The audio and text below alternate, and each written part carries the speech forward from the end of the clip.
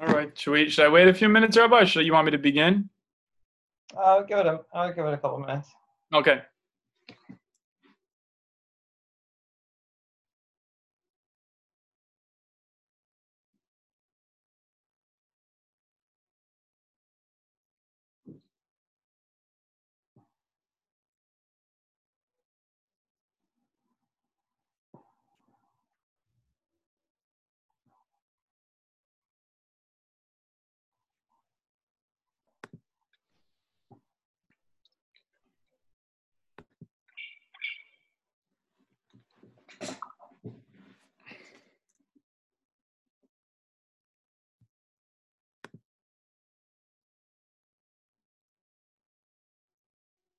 Hey, Sonny, how you doing?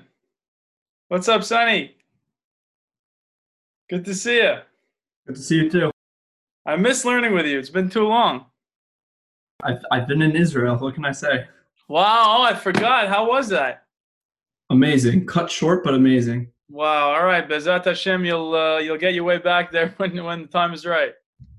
Bezrat Hashem. Which school were you in? Eretz Hatzvi. Eretz Hatzvi. That's a great place. With Joey Harari, he was still teaching there? Yeah. Unbelievable. He's really the best. Mm-hmm. It's really good. All right. So, Rabbi, should we begin? Go for it. Okay. All right. Thank you, everybody, for joining. Tonight, as promised, we're going to be discussing. Hi, Uncle Victor. How are you? We're going to be discussing. Michael, how are you? Baruch haba. This is great. I get to learn all my favorite people. So, good. I'm glad to see you. Yeah, this is great. So Did Sam join it? Did Sam join in? I think. Let's see. Sam did not yet, but hopefully soon. Let's see. You can send him the link if you want.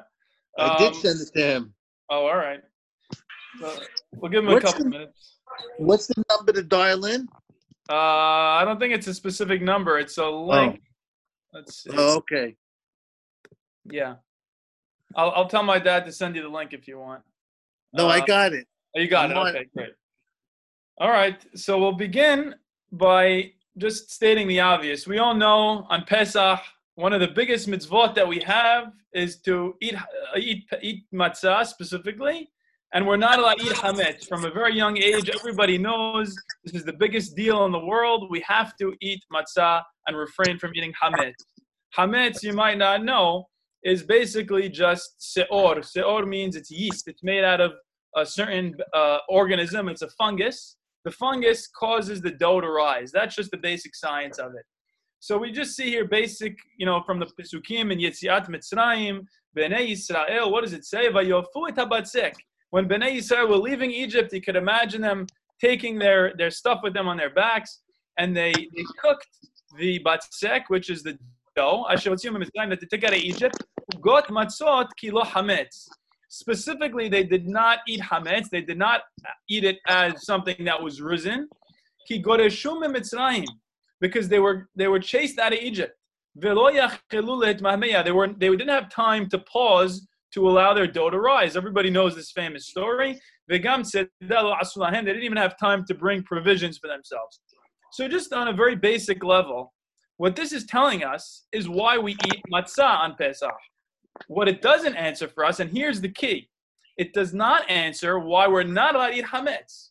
Right? So if I show this to you, I completely understand why it's a very nice thing to eat matzah. We eat matzah because my great-great-great-great-grandfather did the same thing when he was running out of Egypt. But that doesn't explain why eating bread that has risen is not allowed. It seems to be that there's something more to the story, and hopefully this class will give you an opportunity to look at that question of what's so bad about eating hametz and what's so good about eating matzah on Pesach. That's really our focus here. So just to give you one perspective on this, we're going to try to take as many perspectives as possible. Parashat Vayikra, we just read it this past week. It says as follows. It says, Kol ha-mincha shel takribu l'Adonai, all the mincha, all the types of, certain type of korban that you bring to God from made out of flour, lo te'aseh hametz. It's not allowed to be made out of hametz. Right? So we're already seeing that there's something about hametz that's not just to do with Egypt. There's something that hametz only bring on their korbanot. They would only bring hametz. They never ever brought matzah. And also, they would only bring things that were honey glazed. They said, oh, it's delicious. You know, you put the honey glaze on the animal. That's the best way to bring a korban. They would only bring korbanot in this way, with hametz and with devash. So the Harambam says, God had an interest. He's saying, you know what? Bnei Israel right now, they have this culture of Egypt in their heads. And God is saying, I want to bring them out of the culture of Egypt. So it's what's called a polemic. A polemic is a way of making a separation between two cultures. So to try to say, Bnei Israel, you know, Rabbi Sachs says as follows. He says, it was very easy to get Israel out of Egypt, but it was a lot more difficult to get Egypt out of Israel. What does that mean? It was very difficult to take out the culture that we imbibed in our years in Egypt. It was very difficult to take that out of us. So that's going to be what we're going to really focus on now. And Harambam only guessed this. He didn't have any evidence for this. But amazingly, he was right. We see all this evidence from, and this is based on my own research, and we're going to see some stuff from Rabbi Alex Israel as well, that reveals that the Egyptian culture was so much centered around hametz and devash that it explains exactly as Harambam guessed 1,000 years ago. I think that's really a remarkable thing for somebody to be able to just guess something and then it proves to be true based on archaeology. Right? So we have a lot of evidence of bread baking and the use of hametz in ancient Egypt, right? The Egyptians, according to my research, they loved sweet things. Who doesn't like sweet things, right? And they loved using flour to make different kinds of cakes, right? And they didn't have any sugar in those days. So what was the only thing that they really knew how to use? They knew how to use honey, date honey and fruit juice that would sweeten the dough for them. And we even have depictions. If you look in the tomb, you go inside the tomb of Ramses III, and you see depictions on the wall of your bread cousin baking. Michael. Yes. Right. So we see depictions of bread baking in his tomb. And who is Ramses III? Do you know who Ramses II was? Ramses II was the Paro of Mitzrayim. So we have evidence, amazingly, of the next king in his tomb. We see how central the art of bread making was, which means that it was probably the same thing in the king before him, that there's something about Egyptian culture being centered around this art of baking bread and using devash. Right? Beyond that, it wasn't just part of their culture. There was something religious, specifically about using honey and yeast for the Egyptians, right? We found honey in the pyramids, still edible honey. You know, honey does not spoil. Honey, you could eat it right now. If you go to Egypt and you go into their pyramids, you could find honey and you could eat that honey. It's still fresh and it's still good, which is, to me, mind-boggling. You could eat ancient honey, right? And honey was used as a gift to the gods, right? And they did an analysis. This is an amazing thing. My brother-in-law, Eli, is an orthodontist, if anybody needs a good one, right? They did an analysis of the dentition of the teeth of the Egyptian mummies. And based on their analysis of the teeth of the Egyptian mummies, they know it's a fact that they had a diet rich in hametz, because you didn't get the kind of cavities that they would get unless you were eating hametz. And I think that's just an amazing thing. All right, so all of this is just interesting to note that the Egyptians were the ones to perfect this art of fermentation. And not just fermentation, beer making. You need yeast, you need hametz in order to make beer. The Sumerians were the ones who invented beer making, but the Egyptians perfected it. So what that means is in the mind of any ancient Israelite, what is beer, right? Beer is the thing that represents how great and mighty the Egyptian empire is. The Egyptian empire is the one that has perfected the art of beer making, bread making, and using sweeteners in their foods, right? And there's even an ancient Egyptian myth that says as follows. It says, beer was among the many gifts of the gods granted to humanity in the early days of the world, right? So much so that according to the myth, their god named Osiris instructed the Egyptians in the craft of brewing beer. So Hashem looks at this. Hashem says, wow, the Egyptians built so much of their culture, and not just their culture, their religious sentiment around this stuff. So Hashem is going to say, you know what? I'm going to do everything I can to get Bnei Israel out of that mindset, out of the mindset of the Egyptian culture and the Egyptian cultic religious process, right? That's the key here. And then finally, beer was offered as a gift to the gods. Fermentation is a symbol, therefore, like we said, of the Egyptian culture. And not just that, but of the materialism and the decadence of the society. When you have a society like Egypt, all these symbols of what they represent and what they stand for are going to be so important for Bnei Israel in terms of the way they think about who Egypt is. So now that we established really what Egypt was thinking in terms of their culture and this art of beer making and all that stuff, now we're going to kind of shift gears.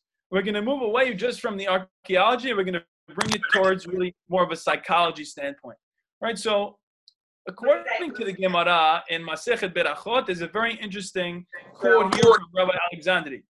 He says as follows. He says, Rabbi Alexandri would end his daily prayers every day with the following supplication. He would make a tefillah. He would say, Master of the universe, Ribbono Shel Olam, you know full well that it is our desire to act according to your will. But what prevents us from doing so? What is it that stops us from serving you, Hashem? And he answers as follows. He says, the thing that stops us from serving God is the yeast in the dough. What does that mean? Well, that means that according to Rabbi Alexandri, the Yetzer Hara is symbolized by the Hametz. And I think that's actually a very brilliant reading, because he's saying that the Hametz is kind of, it's like the Ga'ava of the bread. The bread is being risen. It makes it think that it's, oh, look how great I am. I'm a finished product. I'm something that represents materialism. It represents the inflammatory passions that lurk within us and the powerful drives. So according to Rabbi Alexandri, it's just a way of looking at Hametz as part of human psychology. So that's more of a midrashic explanation of what Hametz represents. But now the next couple, I think, are really more Peshat oriented. They represent really, what does Hametz mean just from a strict letter of the law point of view. Right? So according to the next thing, Hametz really is a symbol not just of Ga'ava, it's actually a positive thing. Let's stop looking at Hametz as something evil. Hametz is a symbol of the human initiative. It represents something about the way that humanity is capable of doing things. Right? Do you know that? Does anybody know the famous story where Rabbi Akiva was confronted by a famous Roman general? And the Roman general said, Rabbi Akiva, I want to ask you a question. What's better? What's preferable? This pile of, I think he says a pile of wheat, or this dough, or this bread. And Rabbi Akiva says the bread. And what was the Roman guy was trying to trick him? He was trying to trick him and say, look, you're gonna tell me that wheat is better than bread. Yet which one did God create? God created the wheat. He created the bread. But that's the beauty, and that's the brilliance of it. Rabbi Akiva said, no, God doesn't want us to just arrive in the world and leave the world the way it is. We don't believe in that. We believe Hashem put us here in an unfinished world, in an imperfect world, in a world that he wants us to fix and he wants us to make better. And that's the beauty of bread. Bread represents a partnership. It's a partnership between God creating the building blocks of it, right, which is the wheat, and humanity creating the other thing, which is specifically the bread out of the wheat, right? So there's something really brilliant about all of that. I think somebody's microphone is on, so I hope you don't mind if I mute all of you, right? So I think that's a brilliant thing. By the way, if you have any comments or questions throughout all of this, please feel free to unmute yourself, and to you can even click on the space bar just to temporarily unmute yourself. Yeah, please, I'm welcoming any questions at any point. Right, so Hametz, like we said, represents the human initiative. So the Netziv, also known as the Ha'amek Davad, he says as follows, and this is really his idea. He says Hametz is an expression of human interference in nature. So it's a good thing. It's a good thing that Hashem wants us to do. He wants us to fix the world. But does anybody know of a day that we're not supposed to be fixing the world? Right? Call it out if you know. What's the day we're not supposed to be fixing the world? Shabbat. Shabbat, exactly. Shabbat is the day where we sit back and we just look at the world as it is. And we appreciate the world for what it is, for the world that Hashem created, and for our work that we've been doing.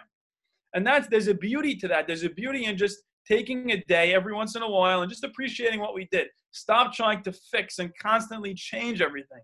Just sit back once in a while and appreciate things. I think, by the way, during coronavirus, there's no greater lesson for us to learn, right? We're sitting here in our homes, and all we have to look at, most of us, is just the things that we've done or the things that we're looking forward to doing. But I think there's really a beauty to that. Rabbi Hidari mentioned it in a previous class, that there's almost a Shabbat feeling to everything that we're going through right now. It's almost like Yom Tov. It's like an extended Shabbat. We get to just sit here, work on our spiritual selves, learn Torah, do whatever we really please, if there was no such thing as daily work, which there currently is. It's not for a lot of us. So I think that's so important, just to connect Pesach, which we're coming to right now. Pesach might represent that. It might represent that Hametz, because it represents human interference in nature. Matzah, therefore, could be viewed as an expression of the world controlled exclusively by God. So instead of us trying to change the way that matzah is, once a year, God says, you know what? Just leave the matzah as it is. I want you, throughout the year, you're more than welcome to change the world, to fix the world. During Pesach, I want you to just sit back and eat matzah and appreciate the world as it was just created by me and as it was controlled by me.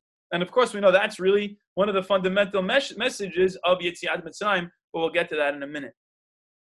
Right? So beyond that, we mentioned earlier about the Egyptians. They used yeast and the art of fermentation. Really, it was a technological device. And it was a device that was a breakthrough in the art of food preparation. Right? And therefore, for us to bring it back to now to the first source, we said that you're not allowed to have any of this hametz in the temple.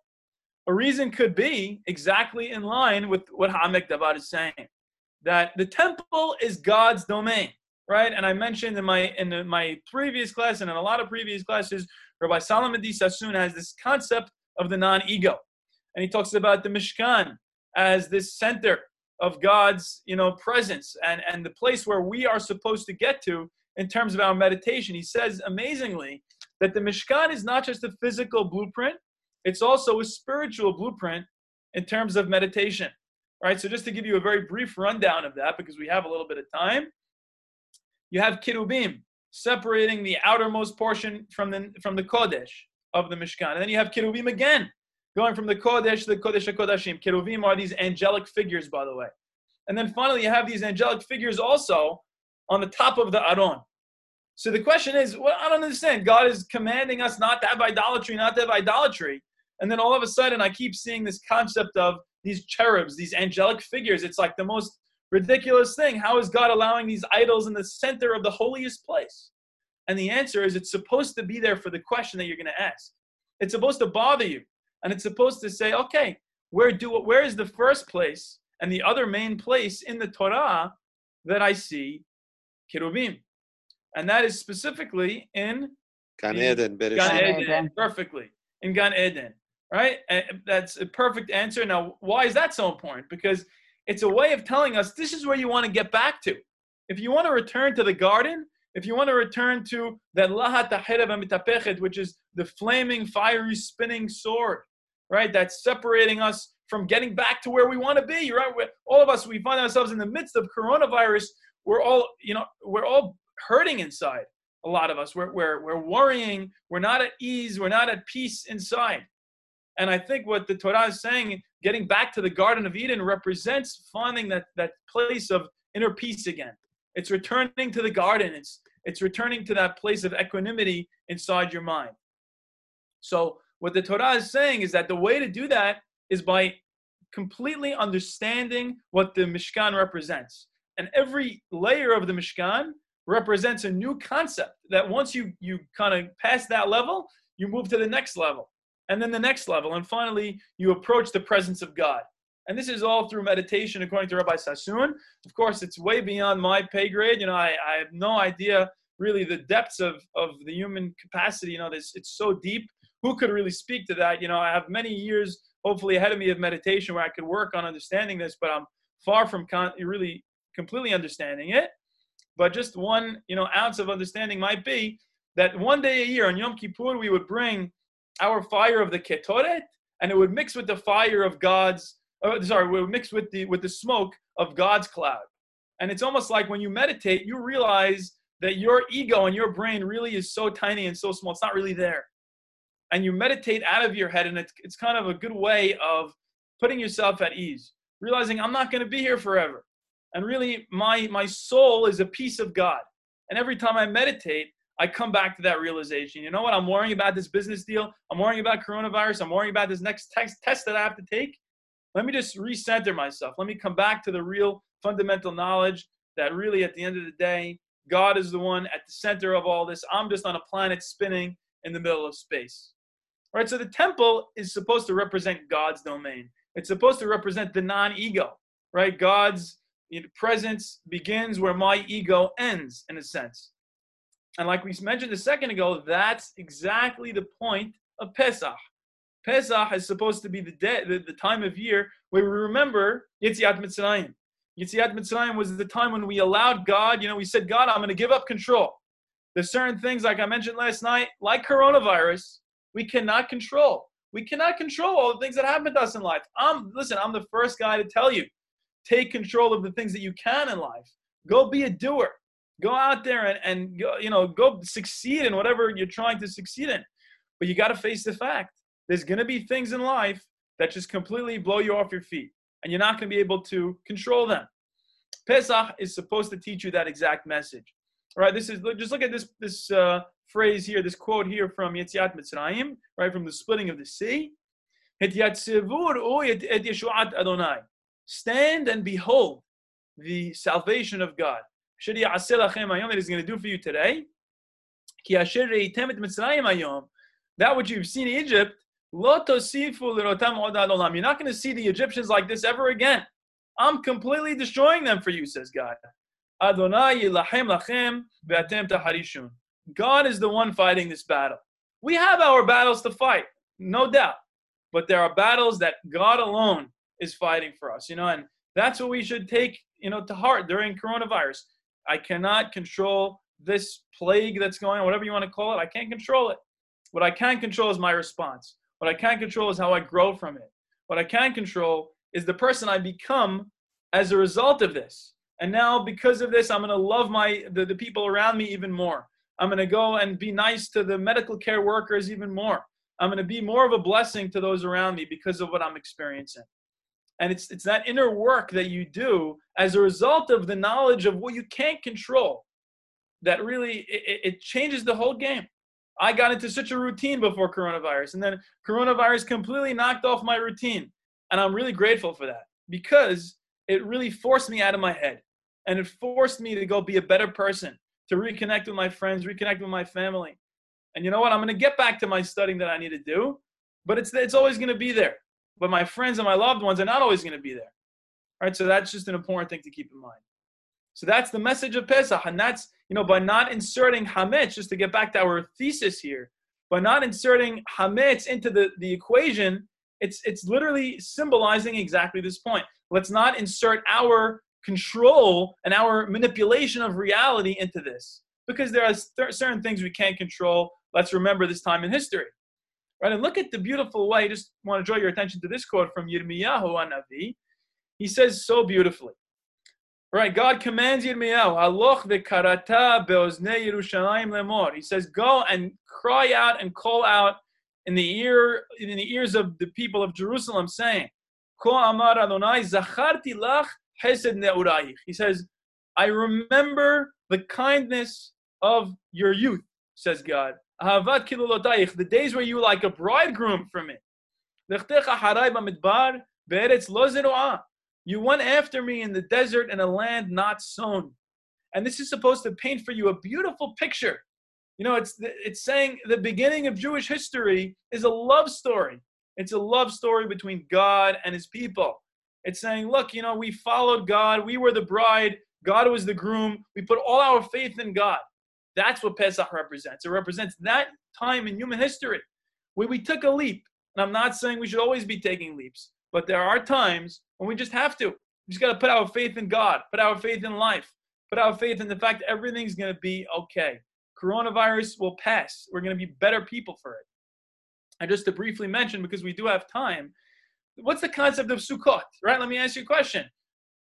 What's the diametric opposite point on the calendar from Pesach? Anybody know? Hint. It's right here, Sukkot, right? Of course, 6 months Exactly. later. There's no further point on the calendar from Pesach than Sukkot. And yet, they're both commemorating the exact same time, right? What's the historical event? Anybody know what the historical event that Sukkot is commemorating? Basukot Hoshavti et Bnei Israel. Perfect, right? It says, Ki basukot hoshavti et bnei Yisrael be'otziyotam eretz Mitzrayim. Now, Isaac, I'll be very impressed if you get this. What is the first place that we go to after we leave Egypt? Is it Sukkot? It is Sukkot, right? I'll give you the pasuk. Vayis'u bnei Yisrael mera'meses Sukkota. Right? What is it? That's an unbelievable thing, because I always thought, that basukot hoshavti bnei Yisrael just means throughout that period of Yetziat Mitzrayim. During our years in the desert, we spent a lot of time in huts. That's what I used to think. But Rabbi Foreman points out really brilliantly, no. Basukot doesn't mean, for those 40 years we dwelled in huts. Basukot means that night. Sukkot is commemorating that night where we left Egypt and we went into Sukkot, the place, right? And what does it mean? What's Ra'meses? I'll give you another pasuk about Ra'meses, where we were leaving, right? Vayiven arem miskenot lefar'o et pitom vet Ramses. Right? We built these granaries for Pharaoh. And one of the places was called Ramesses. So the fact that we're leaving Ramses, we're leaving Ramesses, we're going to Sukkot, is that not exactly what we're doing on the holiday of Sukkot? Right? The holiday of Sukkot, your house becomes a granary. Right? It's Hag HaAsif, all the stuff that you're gaining.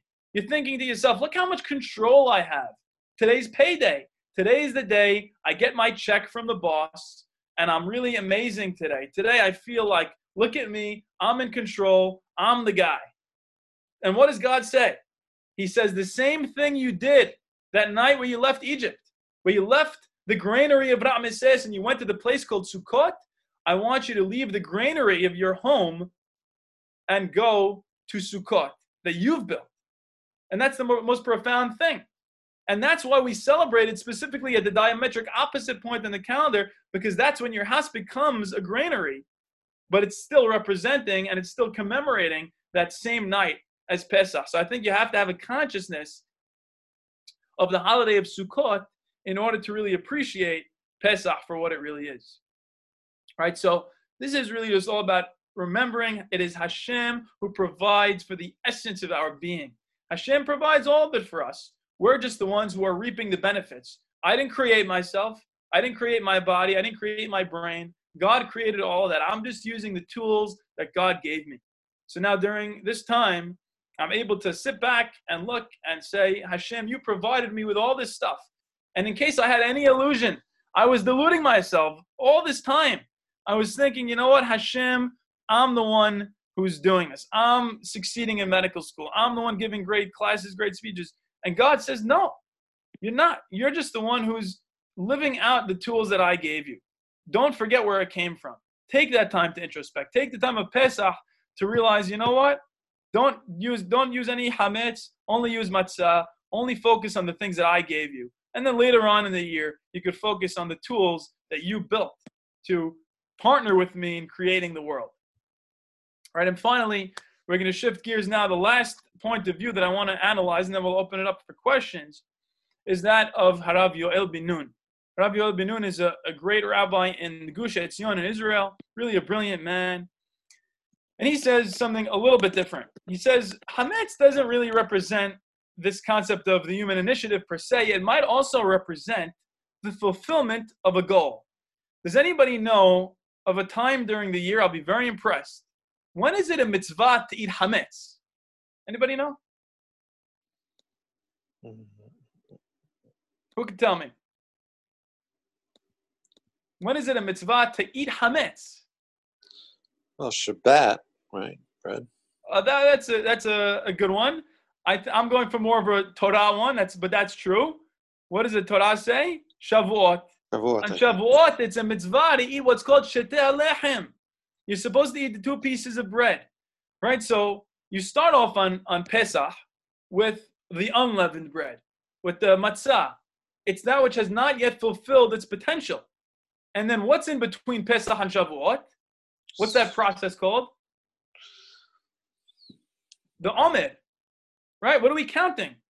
We're counting the process of the Omer between Pesach and Shavuot. Well, the process is not really called the Omer. We bring Korban HaOmer on the second day of Pesach, and then we lead up to Shavuot, right? So you start with the Hametz, and then you start with the Matzah, and you end with the Hametz, Pesach to Shavuot, with counting the Omer in between, right? So amazingly, not only that, what was the other thing that it's a mitzvah to bring? When you get to Israel, Hashem says, bring Shetei Alechem and bring Bikurim. Bring the first fruits that you're reaping from the vineyards, from your gardens. I want you to bring that to me and bring it to the Kohen. Right? And does that not remind you of the Seor and the Devash that we're not allowed to bring on the Mizbeach? So maybe that means that there's something really fundamental going on here. It's that Pesach is not the end of the journey. Pesach is only the beginning of the journey. Right? So you begin the journey with Pesach. We are established as a nation. We leave Egypt. We're all excited. Right? And just to go on a brief point here, did you ever notice the amazing interconnections between the process of leaving Egypt and Kiryat Yamsuf and Maaseh Bereshit itself? Right? We see the Torah says, God used the cloud to light up the night. When you hear light and darkness, you think of Genesis, right? What was the next thing in Maaseh Bereshit? The separation of waters, just like Kiryat Yamsuf, separation of waters. What's the next thing? You have the appearance of dry land. Same thing going on in Genesis. Hence the Midrash of the Hachamim, that there were fruit trees growing on the sides of the Yamsuf, right? Because that's the next logical step in Maaseh Bereshit. They didn't mean it literally. They meant it to make you notice, look, this is a new Genesis for us. But that's just it. It's not the end of the goal. It's not the end of the process. It's really just the beginning. What represents the final destination for us? That's arrival at Eretz Yisrael. After 7 cycles of 7, we get to the 8th cycle, the 8th week, and that's the Berit, right? We know that all throughout the Tanakh, throughout the Torah, 8 represents the covenant. 8 represents the Berit. So that's the end of it. So the Torah is saying, I don't want you to lose the forest for the trees here. Yes, you left Egypt. Yes, you've gotten amazing freedom that you've never known before. But the question is, what are you going to do with that freedom? What are you going to do now that you began this amazing journey? Right? So you have to use that to appreciate the fact that we're going to culminate in arriving in the land of Israel, bringing the Bikurim on Shavuot. After thousands of years of not having Israel, we're finally in Israel. You can imagine an ancient Israelite who goes and he says, I'm testifying here that I've arrived in Israel, right? And you could think of almost the Avot in Shamayim smiling down and saying, Hashem, you've fulfilled your promise to us. This is the most moving thing. Hashem promised Abraham, Yitzchak, and Yaakov, we are the fulfillment of that process. I spent my year in Israel. I was walking around listening to the Parshiyot and Tanakh study about Abraham, Yitzchak, and Yaakov, and I was moved to tears by this. I really was at times. Because I'm walking around, I said, this is crazy. I am the covenant. I am land and children. I'm the child in the land. And I feel like I am the culmination of thousands of years of crying and tears. And it's like one of these medieval Israeli poets said, it's like the tears of my ancestors became a river and brought me to where I am today. It's the most moving and beautiful thing. So Pesach is the beginning of the journey. That's what matzah represents. And hametz that we're eating later on in the mitzvah is once you've arrived in Israel, once you've received the Torah like we did on Shavuot. That's the end goal, right? So don't mistake Pesach for the end goal. Freedom is great, but use that freedom and use that, that idea of sleeping in temporary dwellings like we do on Sukkot to remember that our newfound freedom is really, like I wrote here, the beginning of the road to a relationship with the Almighty. So if you take Pesach in that way, it completely transforms the way you look at the holiday. No longer is Pesach just the end. Pesach is the beginning. It's the beginning of a love story, like Yirmiyahu would say. It's a love story between us and God. And it's the question of, are you going to be able to take this thing, like we said, it's a new Maaseh Bereshit. It's a genesis for the nation. It's a way of saying, Hashem had so much faith in us. He gave us this freedom. He blessed us with all these tools that we have today. Thank God we have so much prosperity in our community today. We have so much, so much blessing that we didn't know for thousands of years. What are we going to do with that? Are we going to use that just to have hametz? Or are we just going to use that to think of it as the end goal? Or are we going to use it saying, no, we're still on this journey. We're on a journey to continuing tikkun olam, to continuing the betterment of society, the betterment of the world. Thank you very much for tuning in, and I would love to hear your questions if anybody's got any.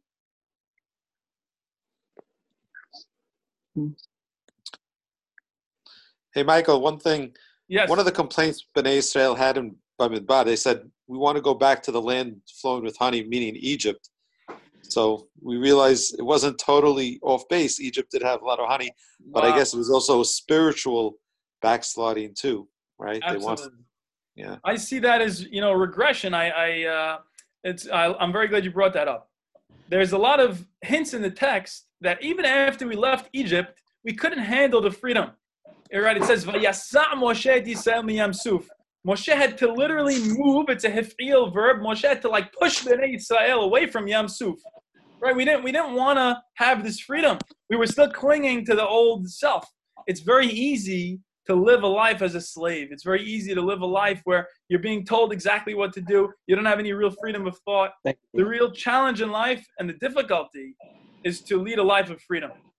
Right? And one other point, exactly like you're saying, it says that Bnei Yisrael found themselves Ben Elim or Ben Sinai. They found themselves, what's Elim? It's a place, but it also means gods, right? And they found themselves and also on the other side is Sinai. Sinai represents monotheism. And what was the place that they were in? It was called Sin, Samach Yod Nun.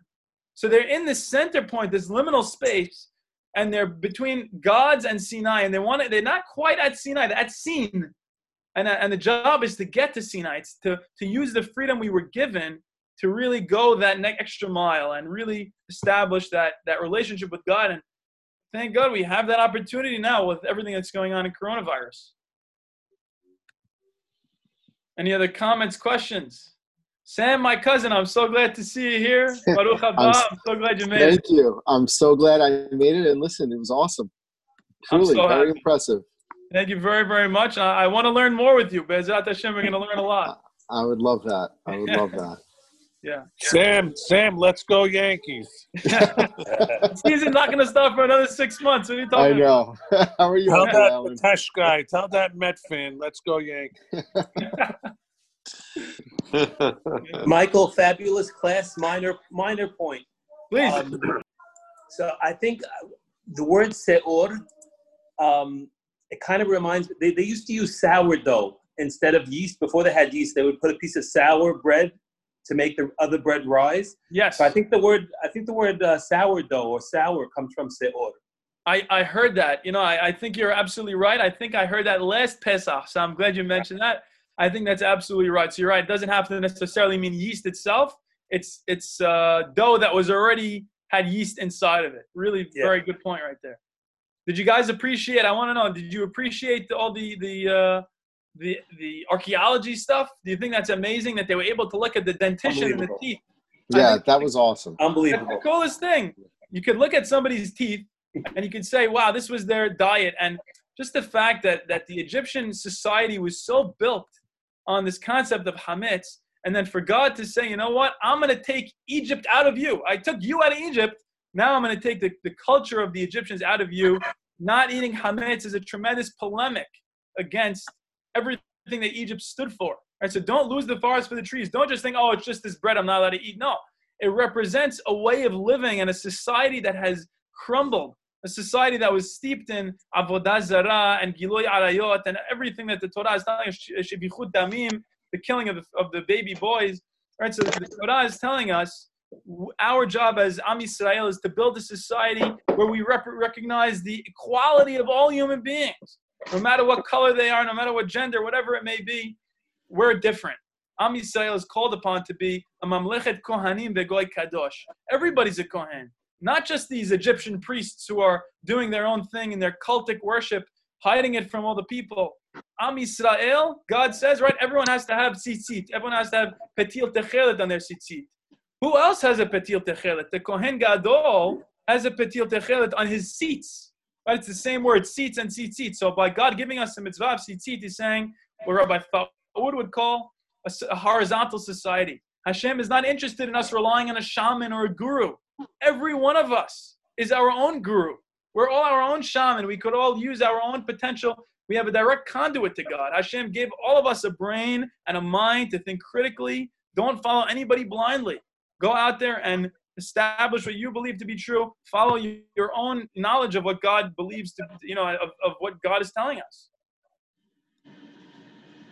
And I want to hear criticism. That's my favorite thing. I want to hear somebody go off and shamble me. I want to hear somebody screaming at me right now. Anybody have any, anyone not like something I said? That's what I'm most interested in. Where was the Alex Israel part? Oh, I'm sorry. Alex Israel, I believe, brought the stuff from Harav Yoel bin Nun and the Ha'amek Davar. My mistake not mentioning that. And the Yetzer Hara stuff. He mentioned C, D, and E. Basically. And some other stuff from Rabbi David Foreman. But, Sonny, I didn't hear any yelling over there. I'm a little disappointed. Anybody else? Any comments or questions? All right, guys, really it was a tremendous pleasure for me. I hope that this could enhance your understanding. When you're eating hametz now, you put it in your mouth, you're chewing it, you should think of all this symbolism. We just discussed 5 completely different, yet all logical and sound ways of relating to this beautiful mitzvah.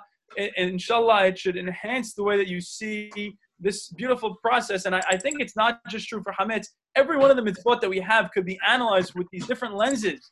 And there's so much beauty to it. And every mitzvah, like the Mishnah says, every mitzvah could be used as a way to connect to God, right? That, Kol Yisrael Hashem, right, what does he say? That, Higdil, right? Yagdil Torah v'yadir.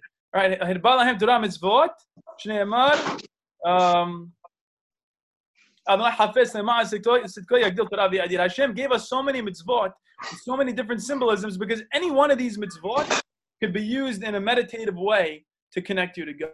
So this is just one tiny piece of that great corpus of what we could really be learning from everything. Joe Shami, how you doing? How you doing? I love the class. Thank you so much. I'm just trying to figure out how I could somehow plagiarize a little bit of it and use it for my say tonight. Please plagiarize it, and if you get criticized, don't mention my name. Only the positive. Exactly. I love it. I love it. You guys are awesome. Really, thank you for tuning in. I hope you enjoy. Out of Egypt, took the hametz out of us. That's right. You got to take the hametz out of yourself. That's the job here on Pesach. Every year, you got to remind yourself. It's a great item. Oh, beautiful. Thank you very much, Michael. Thank you for Hazaku Baruch. Hazaku Baruch. Zabaru. Thank you. Great job, Michael. All right, thank you very much. If anybody wants to watch it on a recording, I believe, Rabbi, you're recording it, right, Rabbi Ricky? All right, I know he's recording it, so we're all good. All right, so I'm going to, I guess I'll end it here. If you have any comments or questions, really let me know. Otherwise, we'll end it, and you could even text me or call me. My email is michaelfranco95@gmail.com. You got it. All right. I didn't know there were 94 other Michael Francos. They should be so lucky. I'll see you guys. Take care. Thanks, Michael. Take care. All the Thanks best. again. Bye. Bye. Thank you, Sam, for coming. Really means so much. Of course. No, I honestly had trouble in the beginning just like hearing you, but I was on. I heard the whole thing. It was really awesome. Wow. Okay, I'm so happy, and we're going to learn together more. I'm by the way, I would love that. Seriously. It's going to be especially I'm working on all these projects that deal with Tanakh. I'm working on projects about Yehoshua and coming out of Israel, and so obviously there's a lot of stuff that's fictionalized or interpreted from Midrash, etc. But I'd love your thoughts on it. Thank you. This is Yeah. all